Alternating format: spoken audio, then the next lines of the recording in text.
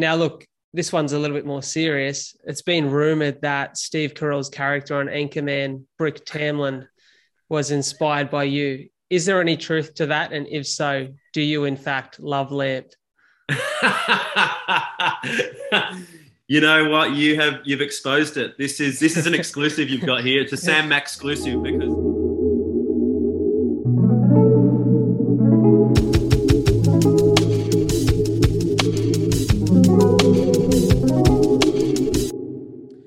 G'day, and welcome back to another episode of A Lot to Talk About. It is your boy, captain of the ship, the man in charge, Bradley J. Driver, as always. Call me Brad. Pumped to be here with a guest who I was able and had the pleasure to meet very recently on national TV in front of a few 100,000 people. He's an absolute gentleman. You'll know, and I'm sure you'll love him from seeing him every morning on Channel 7's morning show, Sunrise. He is, as he describes, the accidental weatherman, and he's the guy that the nation's fallen in love with. So, ladies and gentlemen, from your home, your car, or wherever you are, give a very warm welcome to the one, the only, Mr. Sam Mac. How are you, mate? Brad, the captain. It's good to see you, mate. Now, I've got to check straight off the bat. Are you actually a qualified captain, or are you one of those captains that's just winging it, much like the captain of the Costa Concordia a few years ago? Too soon? Oh, we went there. Yeah, we did go there. And I will say that my name as the captain has nothing to do with my ability to navigate or maneuver a vessel, a floating vessel per se, on any body of water or through any area in the world. So it is purely a self-proclaimed nickname. You know what it was? We got to the point where the show used to be called The Experience with Bradley J. Driver, which is very Joe Rogan-esque. Yeah. And I was like, I need my own name, because as long as that man's got the Joe Rogan experience, he'll own like that tag of experience. And all my mates used to call me The Experience, right, off the back of the show, as like a bit of a piss take. And I was like, well, I can't be The Experience anymore. So what am I? And in the intro, I've always just said the captain of the ship. So we just come up with a captain. So that's kind of where it's rolled from. And I'm just trying to make it stick. I like it. I mean, I'm happy to help. I mean, look, you know, for our Spanish listeners, you're El Capitano, I imagine. Yes. I think maybe a little trip down to the local costume store to get yourself a captain's hat, maybe get a printed name tag, and really commit to the captain, because that's all you need to do. If you own something, if you tell people that that's what you are, people will believe it. You know what? And I just got to shot my face into more memes from that Tom Hanks movie. That I'm the captain now scene. That kind of feels very relevant for me. But mate, it's an absolute pleasure to have you here.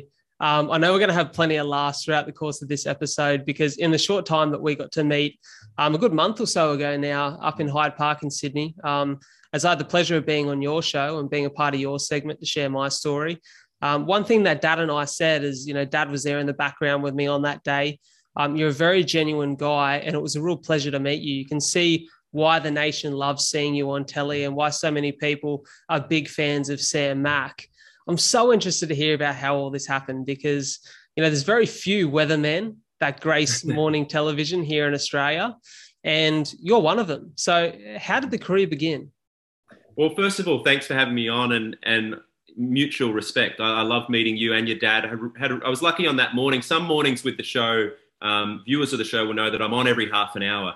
And sometimes, you know, that involves going to different locations or meeting different groups of people and kind of running around, and you just get there in time, because even though we're on every half an hour, we kind of have to be ready to go about 5 to 10 minutes before the cross, just in case, because it's a live show, in case something drops out or a guest falls over, we need to be ready to go. So the good thing about the morning I met you was we actually had time to have a bit of a chat off the air. So I really got to, you know, have a good conversation with your dad and got to learn a little bit about what you guys were doing with 42 for CF and, you know, the marathon runs. And I just loved it. And that's one of the real joys that I take in my role, and why I guess managed to do it for so long. I've done it for 5.5 years, and I think I'll keep doing it, because every day there's a new adventure, and every day there's a new person with a new story. And I feed off the passion of the people that I meet. And if they're excited or if they're passionate about something, then that's contagious. And I like to then, I take it as a personal mission to do the best job of selling and explaining your story in 2 minutes. And you've got to really get ruthless with your editing. You're doing a lot of self-editing. So while I was chatting to you off the air, I'm kind of honing in on, all right, these are the key parts of this story. This is what we need to do to communicate it so that we can give you and us the best outcome in that 2 or 3 minutes that we have. So in terms of how did I get to this position? Well, I really never set out to become a weatherman. In fact, when it was announced that I was the new weatherman on Sunrise, it's a pretty big deal. Sunrise is the highest rating breakfast TV show in Australia. Everyone knows it, whether they love it or hate it. Everyone knows it. It's an institution. Yeah. So it was a big deal. And when it was announced, the most common reaction was from my mates in Adelaide who texted me saying, "Is this a typo? Because you don't know anything about the weather." They're like, "I've never heard you speak about the weather once in your life." And then other things like, "You're not even a meteorologist," all of that kind of thing. So, but that just made me laugh. And the reason that I took the job was because I actually filled in for a couple of weeks prior to being offered the job. And I got this sense of, wow, this is so much more than just the weather. Of course, the weather is a big part of it, but the weather often is 30 seconds of my segment. And then there's 2.5 minutes to do anything but the weather. So it's really about people, it's about travel, and it's about live TV. And I love the spontaneity of live TV. I love that things can go wrong and you have to adapt and you have to improvise, and it's not all set and you can't just have another go if something goes wrong when you're live. So that energy is really exciting to me. So that's why I took the job. And here I am, 5.5 years into it, and I still know nothing about the weather. You know what's funny? I love that you admit that, because I feel like no weatherman knows anything about the weather. Like, it's never that accurate, right? That I'm like, at least you admit it. Yeah. I speak the truth. And in fact, and I talk about this in my book, on at least, I think it's 7 occasions I've done the segment and completely forgotten to throw to the weather forecast. So I'm supposed, as you would have seen the day that we had you on, I chat with you for a minute or so, then I do the weather, and then we chat for another 2 minutes. So it's kind of in 2 halves. But on 7 or 8 occasions, I've interviewed someone or done a segment and felt, oh, that was great. And then I'll say to the team in the studio, we'll be back with more in half an hour. And then there's an awkward pause. And then Koshi has to go, did you do the weather? Yeah. It's funny, isn't it? It's like, that's the thing I noticed about live TV is it almost happens so quickly. A bunch of people asked me if I was nervous to do that. And I honestly thought I would have been heading up there, but I think it happens so quickly. You don't even get a minute to think about that. Like, I remember standing with you on set and they're like, we're going live in like 10 seconds. And then I remember looking at Dad and he's trying to flag me down to say the vlog camera turned off. So I had to run off. I think at that point, my producer, Sean Flynn, the human emoji, may have intervened and said, "Don't worry about that. It's on our main camera, which is going to a few 100,000 people. It'll be fine. You'll get a copy of it. The vlog camera can wait, guys." Yeah, exactly. And I think I just made it back with about 2 or 3 seconds, but it happens so quickly. So I can imagine. And I actually heard you the other day. I listened to your podcast with Sam Armitage. And actually, funnily enough, I realized we've got very similar podcast names. She's Something to Talk About, which I thought was quite funny. And you shared a story about where one day a live cross kind of went wrong and there was a hanging magician. Oh, yeah. Yeah, there's been a few moments where it genuinely has gone wrong. Most of the time I love them, but I remember on this day actually being concerned because the guy, he's a fantastic magician based out of Gold Coast, Matt Hollywood. And of course, you have to be a magician when your name's Matt Hollywood, and you have to live on the Gold Coast when your surname's Hollywood. And we've had him on the show a number of times, but he was going to try a really elaborate stunt in this one where he was hanging upside down, and it was actually quite dangerous. And he said to us, "Look, I'll be hanging upside down a few minutes before the cross. I can only," and he had to get himself out of a straitjacket while he's hanging upside down. Otherwise, basically a thing would drop on him and he'd be cut in half kind of energy. So classic magician stuff, right? And so we said to him, and this is true, we don't know exactly what time we'll be on. We know roughly when our segment will be on, but we don't know because the news can go we're on after the news. The news can go for 4 minutes or it can go for 9 minutes, depending on what's happening that day, depending on if they have a live interview in the middle of the news. So we said to him, don't get ready too early because we could be waiting too long and it's just not going to work out. But he said, "Oh no, I think I'll be good. I'm going to get myself in there." So he straps himself in. He's all ready to go. And then, of course, this is one of the times where the news runs really long. So we can see him starting to sweat, starting to struggle a little bit. And we know that we're still a few minutes away. And we said to him, "Look, you've got time. If you want to undo it and then get back in, you've got time. We've got at least a couple of minutes." He's like, "No, I've committed to it now. I'm good for a few more minutes." And the news keeps going on and on and on. And we're getting really worried. And it gets to a point where about 30 seconds or so before they're going to come to us, he's blue in the face. He's actually blue in the face. And we're really worried. His dad is there, and his dad is an old police officer and is always involved in the stunts, and he knows the ins and outs, and he could tell that his boy was in trouble. So he said, look, forget about the show. Just make sure he's okay. And his dad had to kind of give him mouth to mouth and resuscitate him. Wow. And then as they're doing that, they cross to me. So they were like, yeah, g'day, guys. Look, we were going to do a bit of a surprise, but we might do that a little bit later on. We're here on the Gold Coast. Let's do a check of your weather. Yeah, just to buy some time. He was okay, but that's the thing. Like, live TV is so unpredictable with timings, and things happen at the wrong time. And, even this week, for example, we were literally about to do a live cross with this lion experience at the Western Sydney Zoo, where you can hold a bit of meat up to the fence and the lion actually eats the meat through the fence. It's pretty incredible. Like, lions are my favorite animals. So to be that close to a beast like a lion with the head that size, and to feel their breath and feel their presence and the intensity in their eyes up close, it was unbelievable. But as we're, again, 30 seconds before the cross, I don't know whether they can feed off our energy of like getting close to going live, but the lion turns around and just starts urinating. And I don't know if you've seen a lion urinate, but it's kind of like a fountain, and they do it backwards. It's quite spectacular. It's like backwards.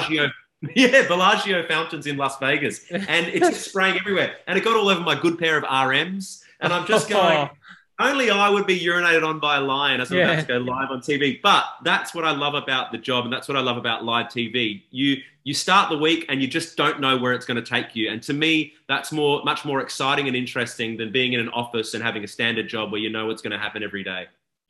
It's funny you say that, right? I was talking about this morning. So I've just recently, like the rest of the world, watched Squid Games.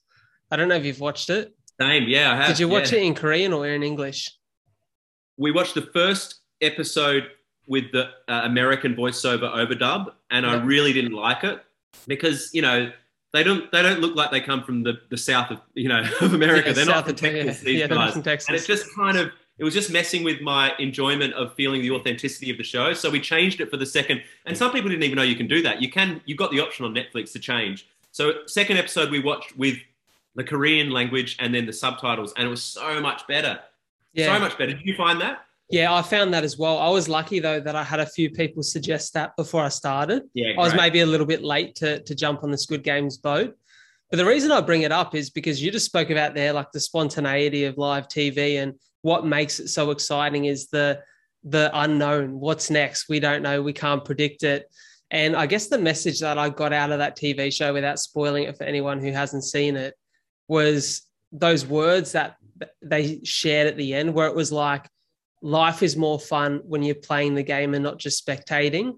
And I think that's actually a really good way of looking at your job. Is we kind of all spectate and we still get to enjoy it, but the fun that you would have in the moment with the unpredictability of it is really what live TV and being the weatherman of Sunrise is all about.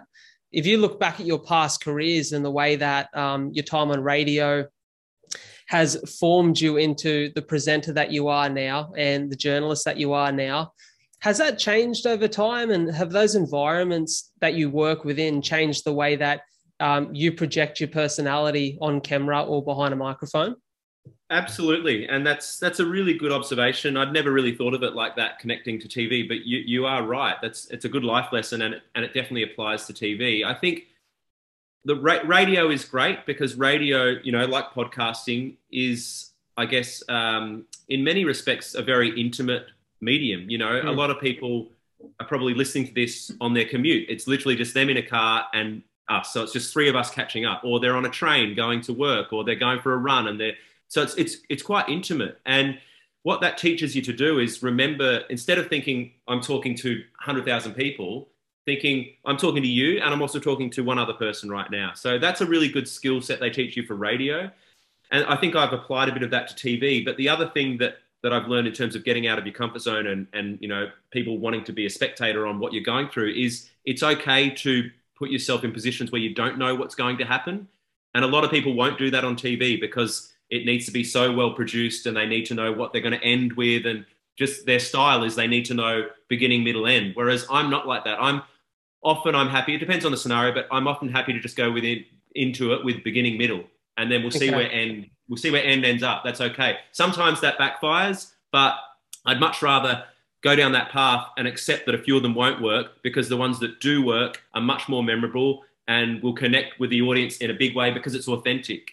You know, I've got to be able to put myself out of my comfort zone. I did that on day one. On day one of Sunrise, they had me do a different challenge every week, almost like initiation as the new guy. But of course, everything happens on the air. So on day one, I was blindfolded. I knew that we were in Brisbane. We were staying at a hotel in Brisbane. They picked me up at the hotel at 4 a.m., blindfolded me, put me in a car. It's almost like Squid Game, actually. Yeah. I wasn't eliminated, thankfully. Yeah. There was no red light, green light going on.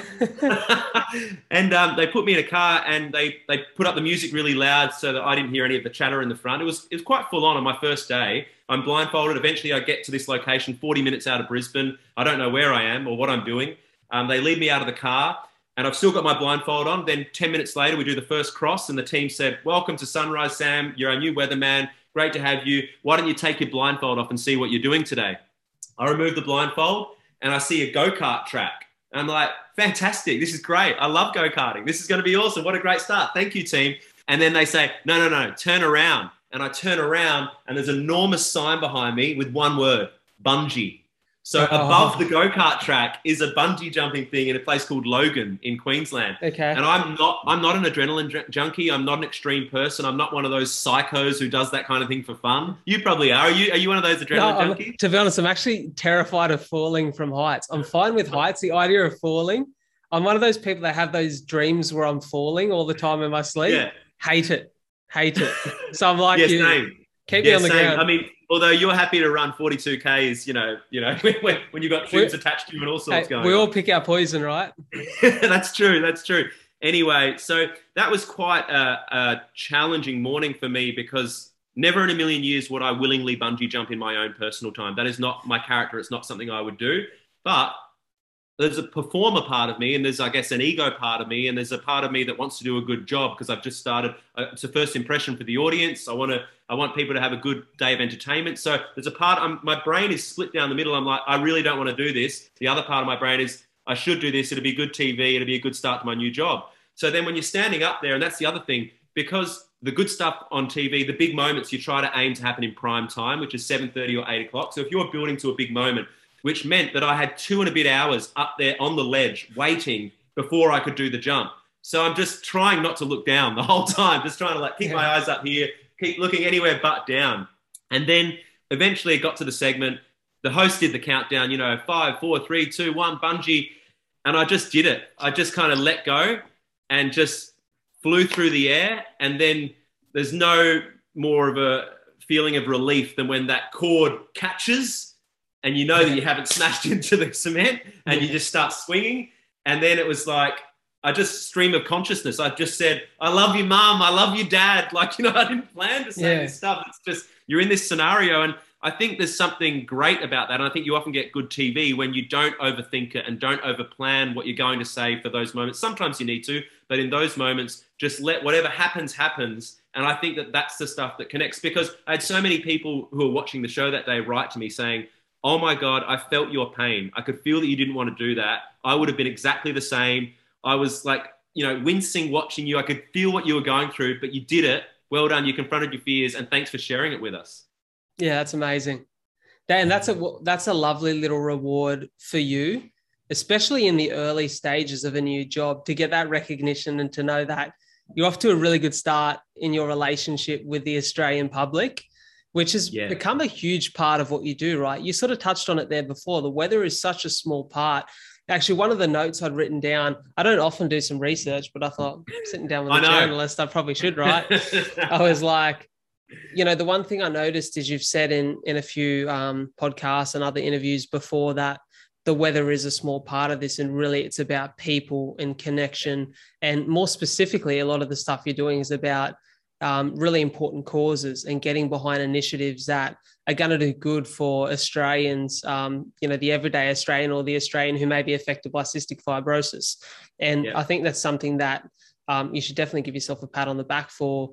And I know you're a humble man, so you probably won't, but it's something that us as the public and the viewers really appreciate. But what have you learned from the Australian public over the course of this 5 and a bit years? Thanks, Brad. That's a lovely compliment. I appreciate it. What have I learned? Look, there's something about my role. There's not many roles like my role on TV anywhere in the world, where you're live every morning, where you're at a different place every day, where you're meeting complete strangers often every day, where you're meeting all walks of life, where random people walking their dog can suddenly come through and be in your segment. So you really do get a slice of all walks of life. And the other part about my job, which is different to the team in the studio most days, is that I meet people face to face. And everybody knows, particularly what we've all been through with COVID and lockdowns and what have you. You can't beat face to face, real life, meeting someone in person. Like Zoom is good, but face to face, there's a reason, that's the main form of communication. So you look people in the eye and you get a sense of who they are and what they're all about and what motivates them and what they care about. And I love that. And like we were talking about with your story, I love that it's almost like I'm piecing together a puzzle. It's like, okay, here are the important things of this story. How do I make this palatable to our audience in a short snapshot? We don't have time to go into the whole story. Let's get the best bits. But it's finding the humanity, finding the essence of, why do you try to do a marathon? What is this all about? I love trying to kind of peel back the layers of that and get to the core of why you try to do it. And I think we did that. And I love sharing those stories. And you find that everywhere you go. Anywhere that I go around Australia, I'm lucky, I'm very lucky that I have the in of a lot of people watch the show and already know who I am or where we're from. And they know that I'm coming from a good place. Like I'm not trying to throw anyone under the bus. I'm there to kind of champion you. I'm there to share your stories and celebrate you. I might take the piss a little bit, but that's all part of the fun. That's often a compliment. We like you if we take the piss out of you. That's the Australian way, isn't it? So it is. Yeah, look, I meet people and I just love people's stories. In the book I write about Chris Grigg, a guy with MND, and I'd never met anyone with MND before. So when I met him, and then I met him another maybe 6 months after, and I'd seen how much MND had affected him in that time, and it affected his family. And, he'd gone from this guy who was a pretty burly former footy player in South Australia. He ran a gym, to suddenly he needs someone to help him eat, and his speech is slowed down and he's slurring. And I just connect with people like that. And I kind of feel, well, I love that I can use my platform to share that story and to hopefully get a little more awareness, support, donations, whatever it might be. But also sometimes just to say, hey, what a great guy. How good is this guy? He's gone through all of this, but he's still raising money.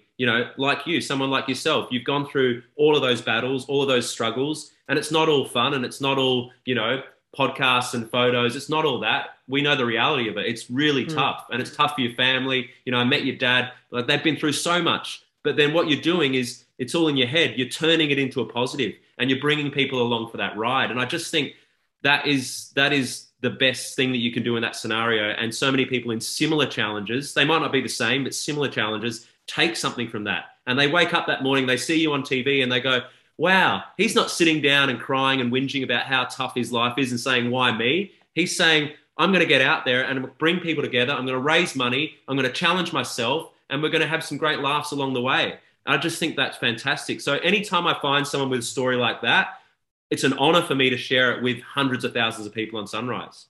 I have to say too, Sam, I probably didn't message you about this immediately post-show. I know I messaged and said thank you, and we connected on social. And one thing I really hadn't shared with you and Sean yet, Sean's Sam's producer, for those of you listening, watching, I'm sure we'll talk about the human emoji soon, is the amount of people that connected with me off the back of that interview on Sunrise, specifically people in the CF community, and a lot of them mums and dads. There were some really beautiful stories. And for me, some stuff that brought absolute tears to my eyes later that day, receiving messages from families who were really touched to hear the story. And it was, for me, it was a massive reminder that the first year of 42 for CF was really about me conquering my own demons and almost knowing that I was going to achieve it, but proving to myself that, hey, I'm possible of all of this. And this second year almost felt like, for all the challenges that arose again and, the severity of this year's challenges, that it was really about showing the Australian CF community and the Australian public that really nothing's impossible. And for all the challenges we face, there are lessons to be learned, and there's resilience and strength that's built in the character throughout those moments. And I had a mum message me that morning after seeing the interview And she said she's got a 3-year-old daughter with CF who was kids with CF eat really high calorie diets to try and help put on weight. And she said she was sitting there eating a Weet Bix with sugar and condensed milk. And she said, 3 years of age, literally hears cystic fibrosis on the TV, jumps up from the brekkie table, sprints to the TV, watches our interview, and talked about us all day. And I'm like, that's so special to me. Like, for me to feel like I can have that impact, and it comes off the back of you allowing me to have that platform to share. So, you know, I commend you so much, and I'm so thankful for the opportunity that you and Sean had given me to come and share my story, because what you do every day, and this is something that I know you've probably realized, you know, over the course of the last 5.5 years, but you might not realize the impact it has for each and every person that you connect with, but it's life-changing for people every day. Yeah. And that's something really special. Thank you, mate. We do really work hard in that area. That is a big part of what Sean and I, when we sit down at the start of the year, we try to find these stories and these people and share them in the best way that we can. We love now that we do have a bit of a reputation for it, so a lot of them come to us, which is terrific. You know, people feel that it's a safe space to come and share their stories, their initiatives, or their charities, or whatever they might be doing. And we can't do them all, but we try our best to get as many on as we can, and then we try to do them justice when we have them on. And sometimes it is tough in a really tight time slot, you know, to tell a story and get people invested and get people to understand it. But we love that we can do that. And I love that you got all those messages straight after. That's a huge compliment to the way that you shared the story as well. You know, people bought into the authenticity, and they bought into the idea of what you guys are doing, and they want to be a part of it. And yeah, I think you're not just for people, you know, with cystic fibrosis, but you're a great role model for any young person who might be going through a challenge, to go, so much of it is in the head. I'm sure you obviously are aware of this, but I don't know how much you talk about it on the show, but so much of it is how you process something. You can focus on the bit that really makes you upset and makes you sad, and the challenges and the tough parts of it. And that's part of it. It's okay to have those moments, but you can also go, but look at all the things I can do. Look at all the possibilities, these endless possibilities of places I can go, things I can try. And even if you try a marathon and you get to 8Ks, I still respect you so much more than someone who didn't try a marathon or didn't try to do something positive about it. That's a great part of the Australian mentality, and I find that in our role as well. We respect people who have a go. We respect people who have a crack at something. And even if it fails or if it doesn't go where you thought it was going to go, you'll get a high five or a pat on the back for saying, you know, you had a go. Well done. Yeah, really grateful for those kind words, and I couldn't agree with you more. You spoke there, and I touched on it too. Your partner in crime, your producer, Sean, the human emoji, as you guys call him. What's that relationship between presenter and producer like, and how important is that? Like, I guess you can almost then roll on from that discussion into what it looks like to build these shows every morning, because I don't think people grasp how much work actually goes into just, you know, that 3 minutes on air every half hour. Yeah, he is unbelievable. You know, there's a chapter about him in my book, and I'll tell you one thing for free. Not many TV hosts will write a chapter about their producer, or if they do, it's normally about a court case. Thankfully, we haven't had that yet. Look, he's one of my best friends. I spend more time with him than I do with my family, not by choice. But look, we were just kind of put together. It was just, you know, my book's called Accidental Weatherman because I never set out to be a weatherman. I just kind of stumbled into it, and here I am. But, you know, our relationship in terms of, you know, producer and host is also accidental. I got the job. He'd been filling in for a little while as the weather producer, and we just instantly, we had a couple of very core fundamental beliefs about television in common. I guess the first one is to spread positive energy, try to find good stories and try to find the good in people. Now, that's been more important than ever over the past 2 years with the pandemic, to try to find those positives. Some days it's been really hard, but then we come up with things like Plug-a-Palooza, where we just plug and promote people's small businesses. Great. And then you do things like, you know, the charity, people with great charity initiatives. So finding positives. So we both have that. He's a really good person deep down. And you know, sometimes not everyone in TV is a good person deep down. He certainly is. He loves taking risks. And some producers are risk averse because they're a bit safe and they don't want to upset anyone, don't want to upset the apple cart. They want to keep things steady. And we've always done it this way, so we'll keep it like this. He's not like that. And that works well with someone like me because I'm a big risk taker with content. I mean, calculated, and you've got to think about it, but I would much rather fail spectacularly than just do something mediocre and no one ever remembers you. That's not what I'm about. So he was great with that. And the other thing is he backs me in. I could come up with the craziest idea, the silliest idea. I could send him a message at midnight for an idea for something the next morning, and he will somehow make it happen. So he's got a can-do attitude. And we were just put together. Look, I call him the human emoji because you've met him. He looks like the emoji, basically the spherical bald head with the glasses and the big cheeky smile. That's what he looks like. So he is the human emoji. He's also known as plus-size Gollum. He looks a little bit like Gollum if Gollum had been in a good paddock. Look, I've got a lot of anorexic George Costanza, Mr. Sheen, if you want to Google image search, Mr. Sheen. Look, I could go on for hours, but he's brilliant at what he does. Every person he encounters or works with is a fan of his, and that's so rare. Even sponsors and clients and other producers, he just has a way of connecting with people and making people feel special and included. And we take great pride in what we do. Even though it might seem a little bit chaotic, we take great pride in getting it right. And if, say, for example, this week when we go to Orange, we want to leave Orange and we want the locals of Orange, because they'll all talk. They'll meet at the cafes. They'll talk at the footy club. We want them to go, hey, those Sunrise guys were great fun and they really made us look good. That was cool. So we take that very seriously. Even though, as you would have seen, we're pretty relaxed and we muck around and we love a joke, we take it seriously in getting it right, and we take it seriously how we're perceived when we meet people. You know, if we're coming into your town, we need to respect you and respect what you're all about, but also have some fun and take the piss and share the great things about your town. Definitely. Talk to me about building the shows every day, and what goes into all of this prep. Like, what would a typical day for you? I know it's going to change as you begin to travel, but like, say, for example, these past months, especially through COVID, what would a typical day look for you? Like, when are you getting to the station, or when are you getting on location, and sort of how does the day finish? A typical day would be my alarm would go off at 3:47 a.m., which is rather offensive, but that's not the final alarm. That's one of the precursor alarms. So then I have another alarm set for normally around 3:57 a.m. That's kind of my preliminary alarm, which means, you know, you're about to get up, mate. And then the 4:07 is normally the non-negotiable. So that's like, you have to get up. If you want to keep your job, you've got to get up. And I actually have a note on my phone. You know how on your iPhone you can put little notes under the alarm times, like a reminder of what you're doing? Underneath the 4:07, it says, "Do it for Koshi." Okay. So every day, Koshi is my motivation, the grandfather of Sunrise. So I get up, I go have a quick shower.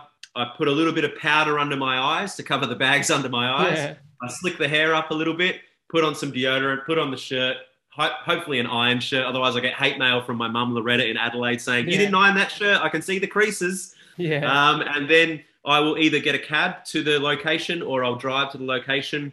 I'll get there normally 20 minutes or so before the first cross. Sean and I will have, Human Emoji and I will have a little chat about what the morning's going to involve. I mean, I know the gist of it, but we'll kind of refresh. We'll talk about our first guest and we'll kind of get ready. And then the first cross is on from 5:30ish a.m. And that's basically saying, "Good morning, Koshi. Good morning, Nat. This is where we are today. Coming up this morning, we're going to do this, this, and this. Let's do your weather." Then I'll do the weather. And then that's the first one done. The first segment's pretty easy. But then as the morning goes on, we kind of build. We're on every half an hour. We have guests coming in. We have stunts sometimes, all sorts of things. You never know what's going to be on each day. It's a bit different. So get to 9 a.m. and the show's finished. And normally we'll have a bit of a meeting about the next day's show. So we'll talk about some ideas. You know, do we need any props? Do we need to plan anything for it? How can we make it a bit better? Like, what can we bring into this to make it even better than just the basic ideas? And then I'll do a lot of social media. That's a big part of it. I love social media. And it's also just something that's part of our job now. I don't have to do it, but I get a real buzz out of it. And as I'm sure you find, that's where you find these amazing connections now. You know, 30 years ago, people just wouldn't have had this instant, like us, they see you on TV, bang, they send you a message, you've got it 2 seconds later. And that's crazy. And I'm lucky, you know, I'm at a level now where, I don't know, almost 150,000 followers. So people are writing to me every morning, good, bad, the ugly, you know, that shirt's terrible, that was a bad joke. And that's just from my family. So look, you're just getting this constant flow of feedback, but I love it because that's where I connect with people. You know, we did an interview together and we connected on social media. And now here I am doing your show. And I've had countless examples like that. Chris Grigg, who I was talking about before with MND, we connected on social media. So I really got to know him before we eventually met in person. So then after that, I like to just do a bit of, fitness or breakfast or something for a couple of hours, switch off, because the high intensity part of my day is always the show. Live on air is the most important part of the day. And then in the afternoon, I might have a phone call with Sean, or we might sort of plan bigger picture things. I might have an idea for something we want to try in a couple of weeks, or we might have a follow-up on something that's changed for the next day. I might have a radio interview promoting the show, or I'll go on one of the radio shows in Queensland or in South Australia. Every day is a bit different. Like you said, travel is normally a big part of my day. In an average year, I would normally do over 100 flights in this job. It's constantly at the airport. None of them are in first class, just FYI. Koshi, always first class, again, FYI. But look, it's an amazing job. I mean, I wrote the book about it because I just felt I want to share with people what this job is actually like. There's not many jobs like it, and I'm very privileged to have had the chance to do it, and I definitely want to keep going for a bit longer with it. How has the book been for you in self-reflection? Because the reason I asked this is I was asked by somebody to do a podcast on my childhood recently. Someone who I don't know all that well, a girl similar age to me in the area, just sent me a message on Instagram and said, hey, would love to hear about your childhood, because to see what you're doing now, it'd be really interesting to see where your mindset was birthed and how that was, I guess, crafted and supported as a child through your parent relationships and so forth. And I thought, you know what, I feel like I want to write about this. So I began writing, and almost in a journal-like way, found myself then 25,000 words into a script. And then actually off the back of the Sunrise interview, I had publishers reach out, and I've had a few meetings and spoken to a few people as well. And I'm sort of like 75% of the way through crafting this book. But the thing that's been really special for me is it's been the ultimate self-analysis and self-awareness project for teaching me about some of the moments in my life that I thought I was tapped into, but have actually been real lessons for me now in this present age, being able to reflect on it. What was it like for you writing the book and looking back?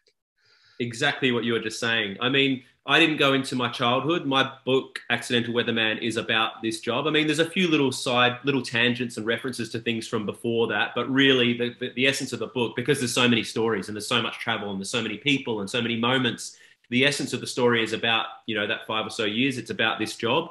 But yes, when I looked at, well, the first thing that it was a lot of self-reflection, which I don't normally do, not on that level anyway. I'm very much a moving forward kind of guy. I guess I have to be in this job. I finish one show and we start planning the next. You haven't got time to dwell on it and think too much about it. So this process of writing the book, I would have a Zoom meeting with the publisher every Friday. She would fire a heap of questions at me. We would talk. I wrote every single word as well. So I would send her stuff. She would give me feedback. She would say, can you tell us a bit more about how you were feeling at that moment, or why you did this thing? Why do you write back to all these strangers on social media when a lot of people in your position just don't, because they don't have time, or it doesn't mean as much to them? Why do you do that? And the answer to that one is because I get a real sense of satisfaction out of connecting with people, and some of my most amazing and treasured connections have come through writing back to people or just reading them. You find a few gems in there, and so that's why I do that.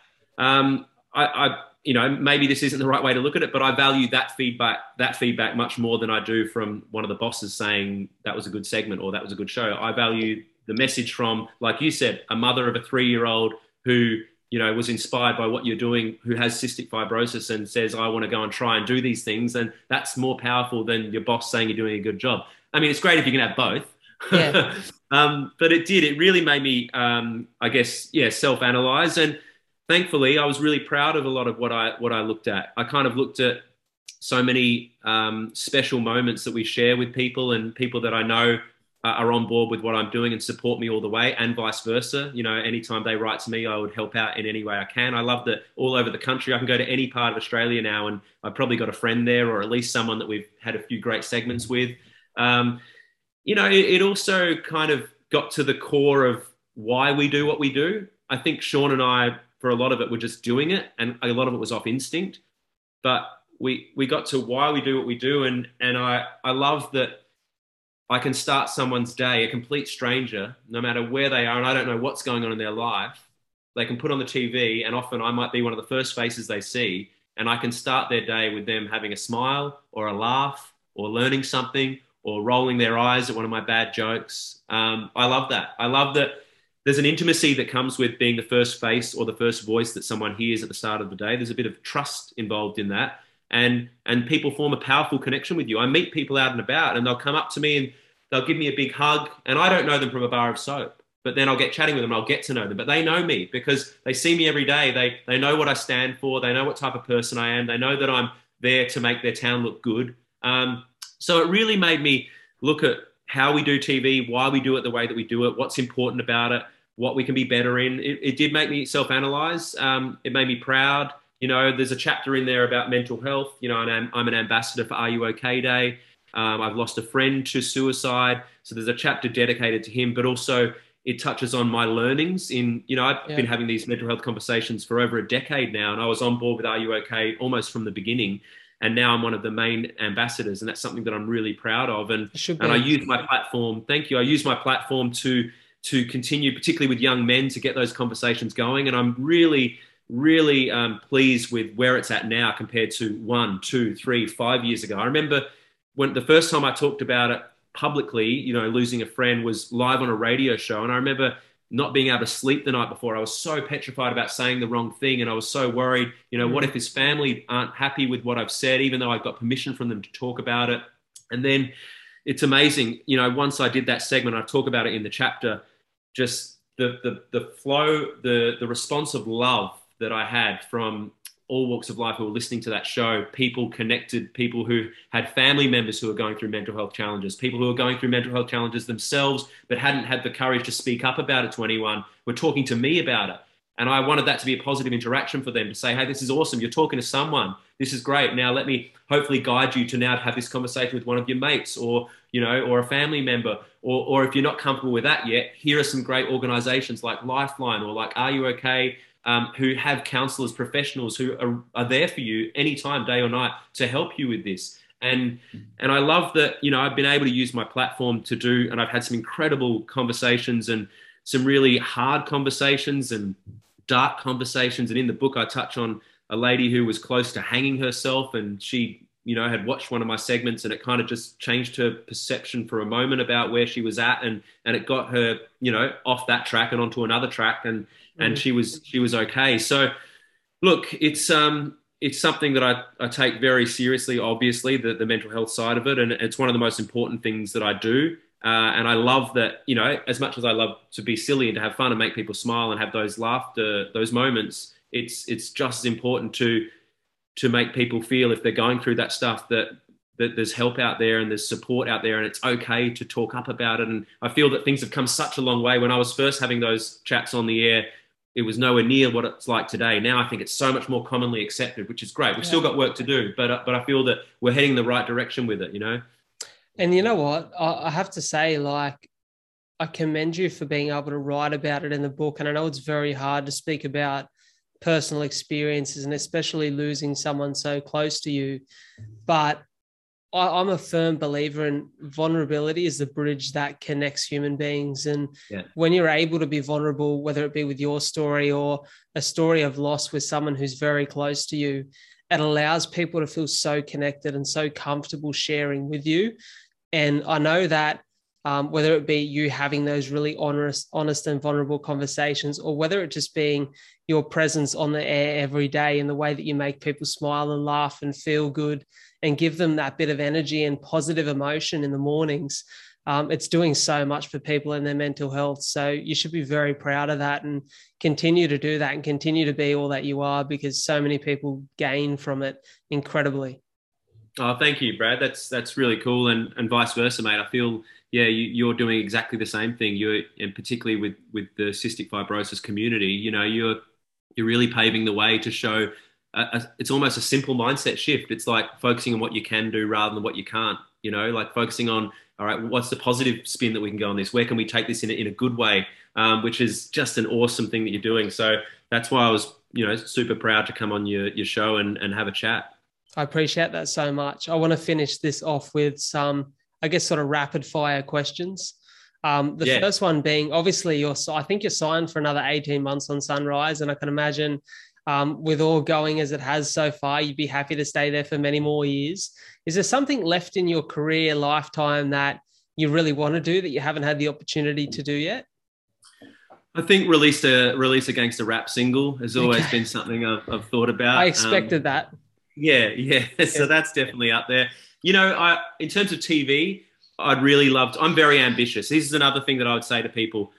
And I think this is particularly relevant. Sorry, I know it's rapid fire. Australians, we should not be ashamed of being ambitious. Being ambitious is healthy. It's okay to tell your friends, 100%. your workmates, your family, I want to achieve this. Even if it's, I want to go to space, the craziest thing, the biggest thing. Ambition is healthy. Don't hide it. So I'm ambitious. I want to host a primetime TV show. That's Love on it. my list. I want to release a children's book. That's on my list. I've got a list of things that I want to do. So yeah, ambition is a great thing.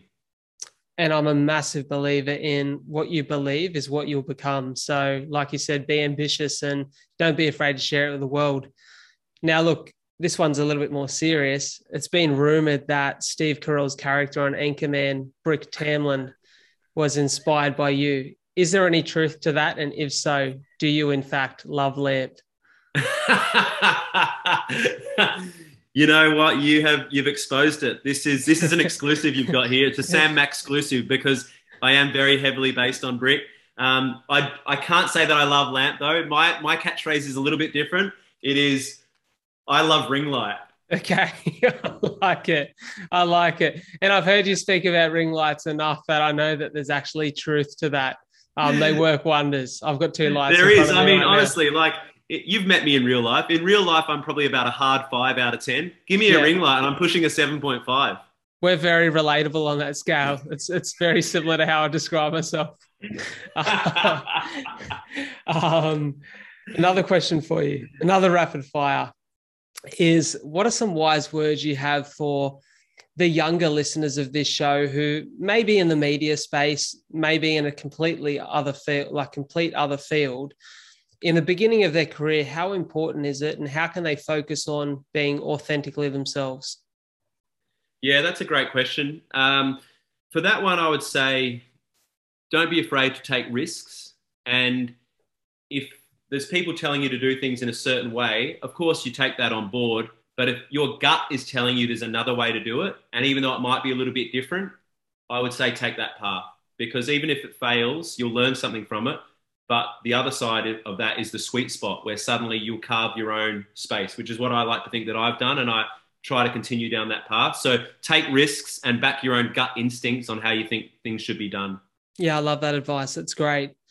Talk to me about maybe one or two of the best relationships that you forged throughout your time on air and on TV. Yeah, Aaron, there's a young kid named Aaron who has cerebral palsy, and we met him at a school at Roselle Public School, and it was part of a fundraiser. And he told me at the time, I think he was about 9 or 10 at the time, but a really intelligent, sharp, switched on kid. And this kid's going to do all sorts of things. He could end up prime minister for all I know. He's one of those kids you're going to do something. I don't know what it is yet, but you're going to do something. And we were talking off the air, and he said that his hero is Kurt Fernley. And he said, I'm actually reading Kurt Fernley's book at the moment. I'm like, that's awesome. Like, we've met Kurt Fernley. I kind of know him. He's a legend. I said, hey, in the next segment, why don't we give a shout out and, and see if Kurt Fernley could, if you could get to meet him. And so in the next segment, we got on air and we spoke about how he was reading his book. And I said, Aaron, anything else you want to say? And he's like, yeah, if Kurt Fernley's watching, Kurt, could you visit my school? I'd really love to meet you. Please don't let me down. Oh. So he's like tugging at the heartstrings. And then I forwarded it on to Kurt Fernley on Instagram. And Kurt got back to me that day and he said, well done. What's his parents' phone number? I'll give them a call and we'll have a chat. So Kurt, man of his word, called them, I think, that night and organised, because they live near Narrabeen or something, organised to meet him at this race running event that was coming up in a few months' time. And now he's like a mentor. So I managed to link those two guys together. And Aaron will probably go on to compete in the Paralympics, or he'll do something with his sport, obviously, but he'll do another amazing things away from his sport. So that's one of my favourites, because it's just taking a chance and it's just connecting people. And Aaron's dad said, you've actually changed our family's life by giving us this connection, because now Aaron's meeting all these people, he's seeing all these possibilities, and it kind of ties into what you're doing, which is, and Aaron's a prime example of that. Don't focus on what you can't do, focus on what you can do, and he's living that every minute. That's amazing. What a story. What a story. One last thing is, this is something I've sort of been consistently asking my guests of recent times, and it applies to those people who are living with CF, those people who are just the everyday Aussies who are going through battles and challenges and struggles in their life right now. What would your advice be to them in these tough times? Yeah, it's a big question. And I think, certainly with my work with Are You OK? And just with chatting with people through the pandemic, I think we've definitely had these types of conversations with friends. Look, my advice would be to not put too much pressure on yourself to fix everything straight away. And so again, it's a bit of a mindset shift.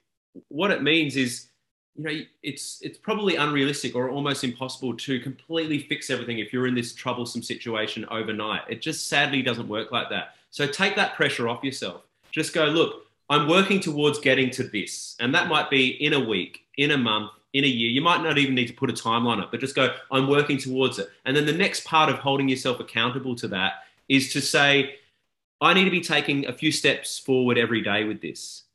So ask yourself, all right, no matter whatever that thing might be, if you feel you're drinking too much alcohol, you want to cut back on your alcohol. Sorry, it's just frozen there. Have you got me okay, Brad? Yeah, I can still hear you okay.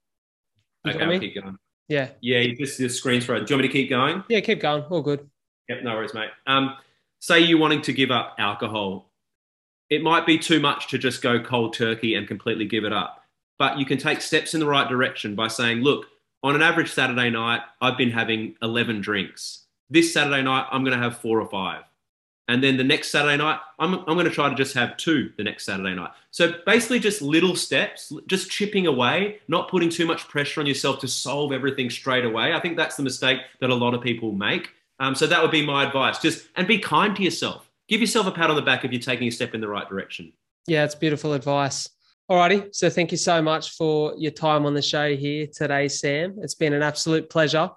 Obviously being privileged enough to meet you in the last month or two, then being able to connect and have you on the show like this today is a real pleasure.